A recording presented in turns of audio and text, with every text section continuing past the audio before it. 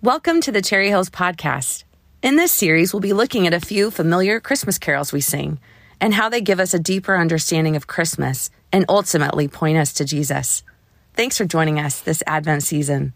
Y'all can keep going, but according to Webster's dictionary, this is how they would define joy. They say it's the emotion evoked by well-being, success, or good fortune, or by the prospect of possessing what one desires.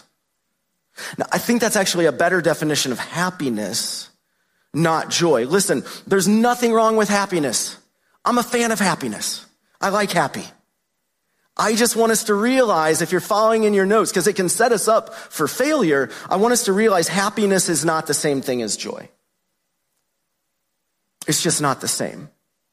I prefer the definition given by Kay Warren. If you're following on the screen or in your notes, she says this: joy is the settled assurance. It's the settled assurance that God is in control of all the details of my life. It's the quiet confidence that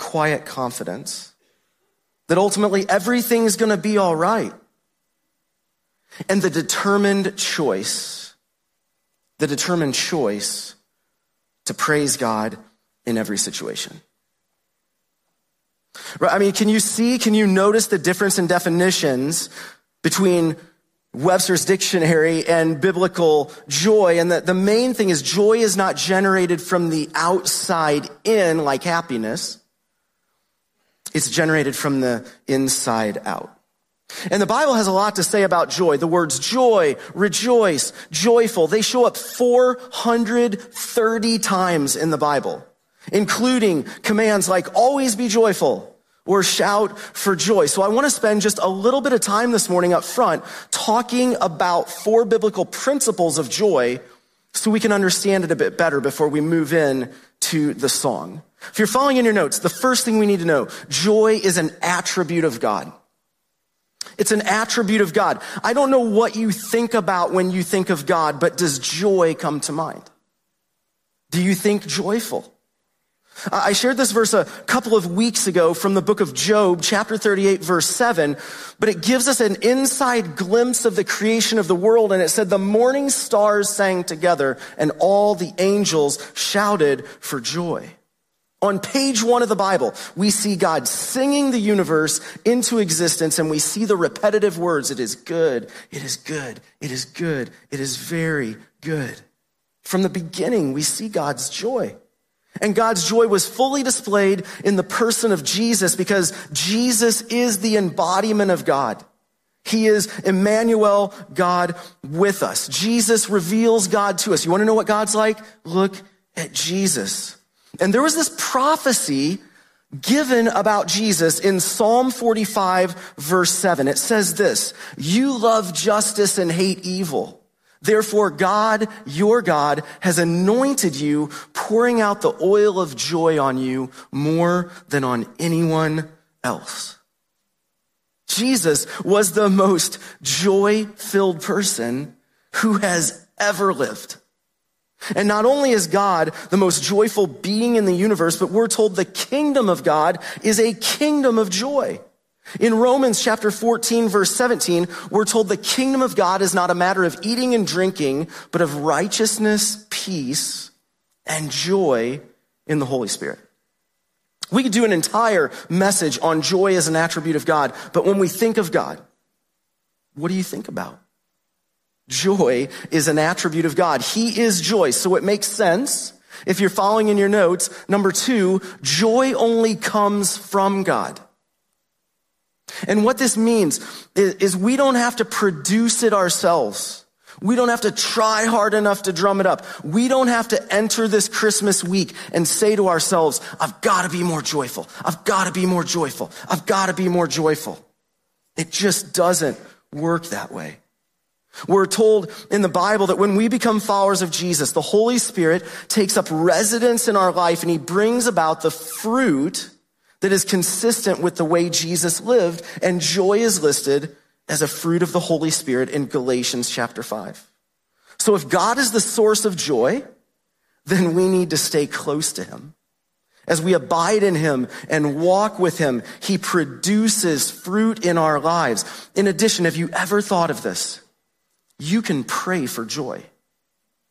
You can pray that God would bring about more joy in your life. And a good reason to pray for that, if you're following in your notes, number 3, is God wants us to experience joy. He wants us to experience it in the announcement of Jesus' birth. In Luke chapter 2, verses 10 to 12, do you remember what the angels said? They said, "Do not be afraid. I bring you good news that will cause" what? "Great joy for all the people. Today in the town of David, a Savior has been born to you. He is the Messiah, the Lord. This will be a sign to you. You will find a baby wrapped in cloths and lying in a manger." Jesus' birth was the ultimate joy-bringing event. Jesus brought joy, and God wants you to experience joy. Do you believe that? Jesus told us this in the Gospel of John, chapter 15. You can see this on the screen. He said, "I have told you these things so that you will be filled with my joy." Yes, your joy will overflow. Because joy is an attribute of God.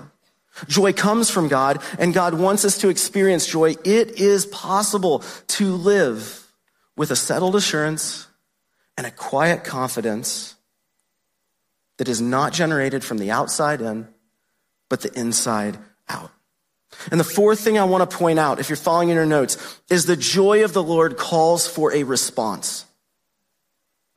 It calls for a response. If you look at our joy, definition of joy, joy leads to a determined choice to praise God in every situation, not for every situation, but in every situation. And I want to say very clearly, this does not mean we walk around with a fake smile on our face, and we act like we're not hurting. That's just not true. That's not what the Bible says, that we contradict the Bible where it says to weep and mourn. That's not how Jesus lives. So we know that's not what it means. It means we live our whole lives in response to who God is. Right? It means we focus on him instead of our circumstances. And this can mean we're happier. It can, but not solely based on external circumstances. And when we're experiencing joy, it changes us. It changes how we think. It changes how we speak. It changes how we act. It changes our attitude.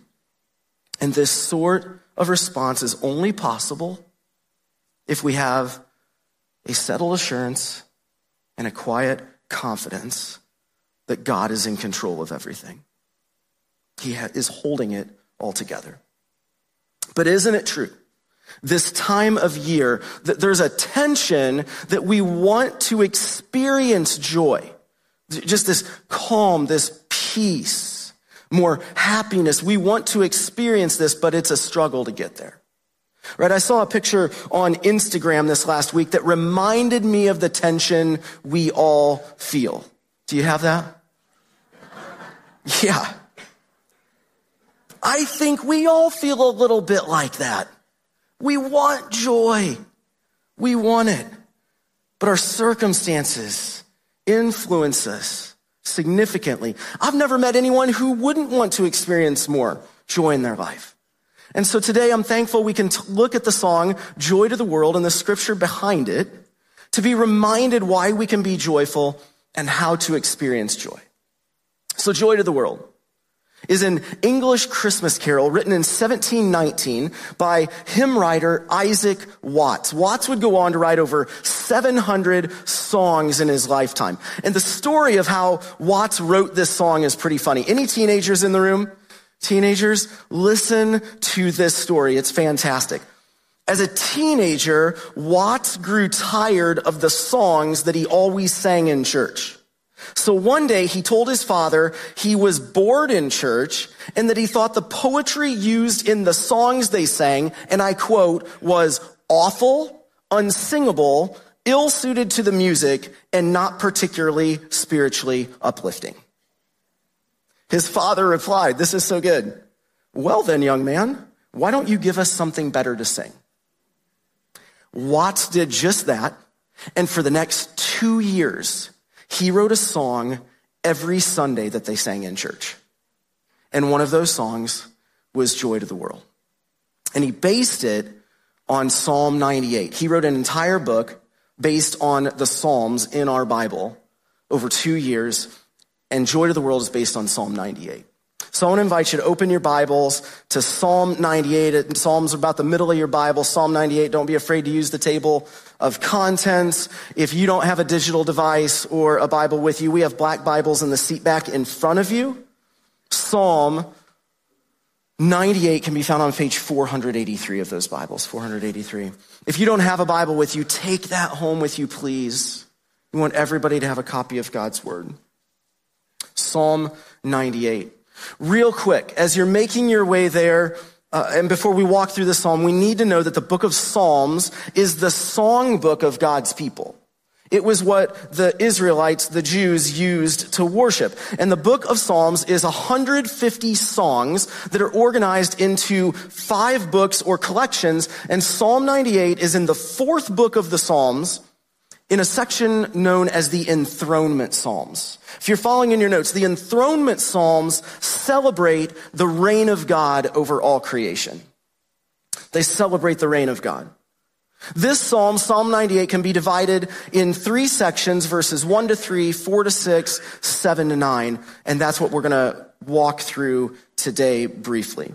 So would you read the beginning of verse 1 with me on your notes? It says, "Sing to the Lord a new song, for he has done marvelous things. His right hand and his holy arm have worked salvation for him." I'll continue verse 2 and 3. "The Lord has made his salvation known and revealed his righteousness to the nations. He has remembered his love and his faithfulness to Israel. All the ends of the earth have seen the salvation of our God." So the context of this psalm is important. God created people in his image, men and women, first page of the Bible. And God chose a people and he named them Israel. That's referenced in verse 3 of Psalm 98. God set these people, he set Israel apart to be his image bearers and his representatives. He chose a people and he made a covenant with them, not only that they would receive his special blessings, but they would pass those blessings on to all the nations of the earth. Israel was called to be the partner through which God would be made known to the entire world. But what we see throughout the Old Testament is that Israel failed to keep their part of the covenant and it led to exile. And here's the context. Most people think this psalm was written upon the return from exile, which makes a lot of sense. That's why they sing to God a new song of salvation, because God saved them from exile. But from Adam and Eve on, the greatest need in our lives is not for God to fix our circumstances. The greatest problem we all have in our lives is sin. And the greatest need we have is forgiveness. And there are acts of sin, yes, but what we're talking about, and Steve said this last week, sin is turning our backs on our Creator and saying, I'd rather do it my own way. I want to be my own God. I know better than you, God. And this sin separates us from God, and there's no way to save ourselves from this spiritual exile. And we're all in spiritual exile. It's only through placing our belief and trust in the life, death, and resurrection of Jesus that we're forgiven and made right with God again. And when we do that, we are saved from sin and death. 3 times in 3 verses, the word salvation is used. If you're following in your notes, salvation, the Hebrew word Hosea, has a meaning of victory. In the New Testament, it's a victory of deliverance from sin and freedom from sin. The Apostle Paul uses this word in 1 Corinthians chapter 15:57. He says, "But thanks be to God who gives us the victory through our Lord Christ Jesus." So if you're here and you're a follower of Jesus, you're victorious. You are free from the curse and the penalty of sin. You are not guilty anymore. When God looks at you, he doesn't see a sinner or a mess up or a failure. When God looks at you, he sees his son. And you are free from the power of sin in your life. The moment you begin to follow Jesus, I said this already, the Holy Spirit lives in you and empowers you to say no to sin so that you can live with Jesus and live the way of Jesus. Psalm 98 reminds us that Jesus has secured our salvation. He has secured our victory. And in response, we sing. If you're following in your notes, we sing to God because he's the Savior. We sing because he's the Savior. We can have joy because he's the Savior. Joy to the earth. The Savior reigns. And then we move to verses 4-6, and I'll read verses 4 and 5. I'll ask you to join me in the second gray box on your notes. It says, "Shout for joy to the Lord, all the earth. Burst into jubilant song with music. Make music to the Lord with the harp and the sound of singing, with the trumpet and blast of the ram's horn." And then would you read this with me in the second gray box on your notes? It says, "Shout for joy before the Lord, the King." In verses 4-6, what we see, if you're following in your notes, is all creation shouts for joy. They shout for joy to the Lord because he's the King. He's the King. Right? Many of us have heard the word kingdom. You're in a history class. You're getting ready to take a final exam on European history. We've heard kingdom. And to put it simply, a kingdom is a territory ruled by a king or a queen. That's the simple definition. And since a kingdom is a territory ruled by a king or a queen, the idea of kingdom, let's go back to the first page of the Bible where that shows up as well. God speaks a world of order out of chaos. And as the creator, God is the king. And he reigns over his creation. We live in the kingdom of God. To quote theologian Abraham Kuyper, he says, "There is not a square inch in the whole domain of our human existence over which God, who is sovereign over all, does not cry, mine." We live in the kingdom of God. But as we've said throughout this Advent series, Advent reminds us that we live now and we see glimpses of God's kingdom in full, and we live before the not yet when all things will be recreated. We live in between the now and the not yet. The king is coming again. But until that day, we've been invited to join the king in his mission. So if you're following in your notes, we are royal subjects of the king, and we have the privilege and honor of representing him and his kingdom well. There's a purpose and a mission for us to represent our king. Peter, the leader of Jesus' followers, would write this in 1 Peter chapter 2, verse 9. He says, "But you are a chosen people, a royal priesthood, a holy nation, God's special possession, that you may declare the praises of him who called you out of darkness into his wonderful light." The church exists. And as a reminder, the church is not a building. It's God's gathered people. We exist to accomplish the same purpose that God's chosen people, Israel, were given in the Old Testament. To be a set-apart people who proclaim his praises to the world and extend his blessing to all nations. We are a people who shout for joy to the Lord that he has come to make his blessings flow far as the curse is found. We sing with joy because Jesus is the Savior. We shout for joy because Jesus is the King. And then we move to verses 7-9 and we get one more reason why we can experience joy. I'll read verses 7-8 and then again invite you to read the third gray box on your notes. It says, "Let the sea resound and everything in it, the world and all who live in it. Let the rivers clap their hands. Let the mountains sing together for joy. Let them sing before the Lord, for he comes to judge the earth." Then would you read this with me in the third gray box on your notes? It says, "He will judge the world in righteousness and the peoples with equity."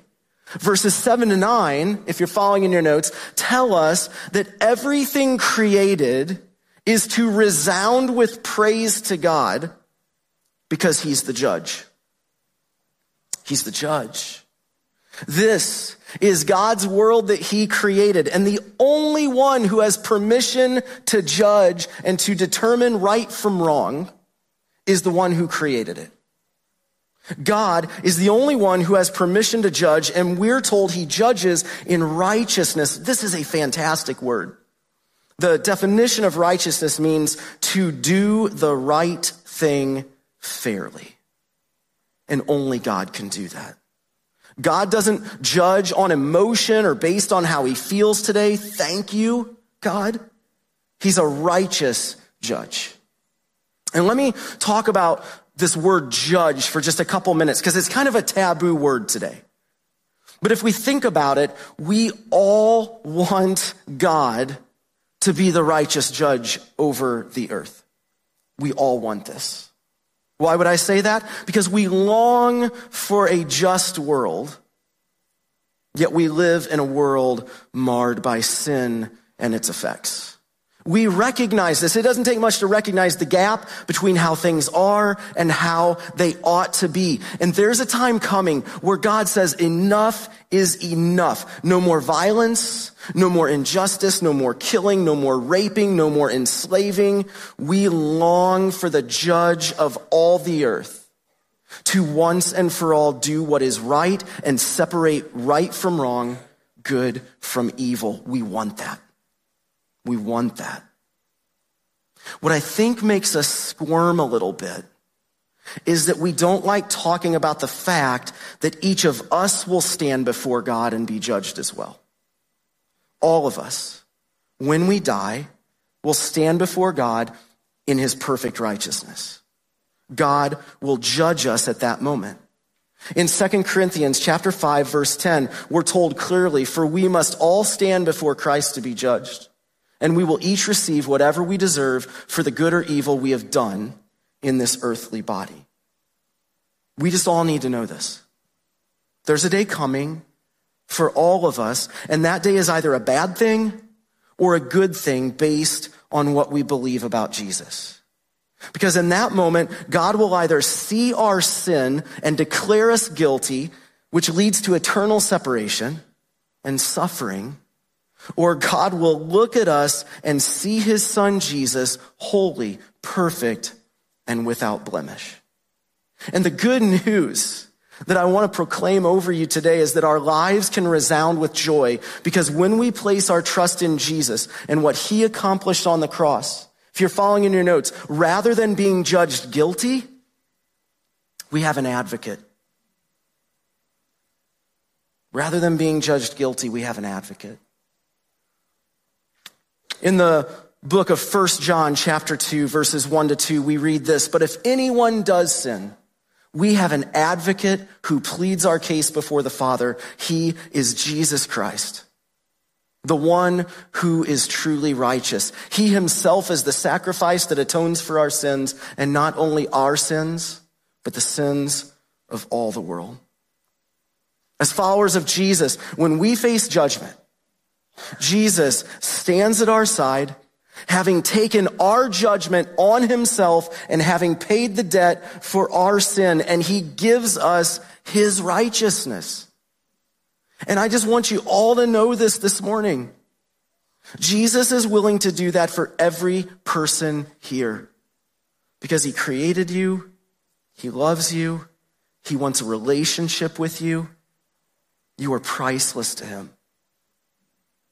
That's why we sing the wonders of his love. The wonders of his love. Jesus is the Savior, the King, the Judge, the Advocate. And if you're following in your notes, because of who Jesus is and what he has done, we can have joy. Because who Jesus is and what he's done, we can have joy from the inside out, not dependent on external circumstances, from the outside in. We can live with a settled assurance that God is in control of all the details of our life. We can live with a quiet confidence that ultimately everything's going to be all right. And we can make a determined choice to praise God in every situation. So let me finish by asking two questions. Joy is only possible if you know Jesus. So here's the question. Do you know him? Like, can you say with confidence that you have accepted his free gift of forgiveness? And on the day when you stand before God, you will be judged innocent and righteous because Jesus has paid the price for your sin. And he's your advocate. Joy is only possible if you know Jesus. And today I want to invite you to place your trust in Jesus and follow Jesus. And if you're not ready to do that, I totally respect that. I do. I respect your decision, but I would challenge you to answer this question. What is stopping you from accepting this good news that causes great joy? What is it? Whatever that barrier might be, we'd love to have a conversation with you about how to overcome that. And even if we follow Jesus, we can take our eyes off of him and put our focus on circumstances, and we can't find joy in our circumstances. So here's the second question. Are we allowing any of our circumstances to steal our joy? Anything in our life, what's going on in our life, especially this busy, hectic season where we're taking our eyes off of Jesus and it's stealing our joy? This is what I've noticed about myself. The past couple weeks, we've talked about love and hope and peace and now joy. And I've just noticed that I haven't experienced those in as much measure as I would want because I'm focusing on external circumstances to provide me with the joy that only God can give. And I want to correct that. We want to give you a moment, just a gift of quiet, a gift of stillness in this hectic, busy season to consider where you are in experiencing joy. Maybe this is the time where you just name, I don't have joy. I've never followed Jesus. I need him. Maybe you do that right now. Or maybe this is a time where you reorient your perspective toward Jesus. And just name, what is it that has your attention? What's stealing your joy? What is stealing your joy? Name that, confess it, and then ask God to fill you with the joy that only he can give. That's a prayer he'll answer. Just ask him to fill you with that joy. We'll give you just a moment to talk to the Lord.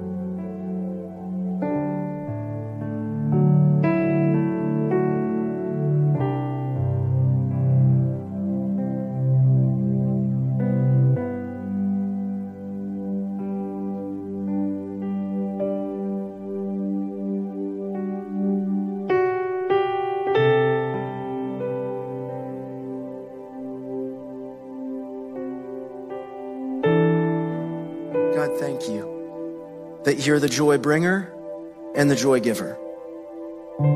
Thank you that we can have joy because of who you are and what you have done for us through your son, Jesus. Thanks that you want us to experience more joy in our lives. And we just name and confess that's super hard. So I would pray for all of us here, Lord. Would you fill us with your joy this week as we walk into Christmas and all the circumstances that are going to surround all of our gatherings?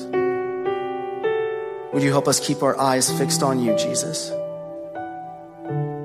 and have a determined choice to praise you in every situation? God, we need your help with that. We can't do it on our own. Thank you that you want that for us. God, we're grateful that we can gather, we can sing, we can hear from your word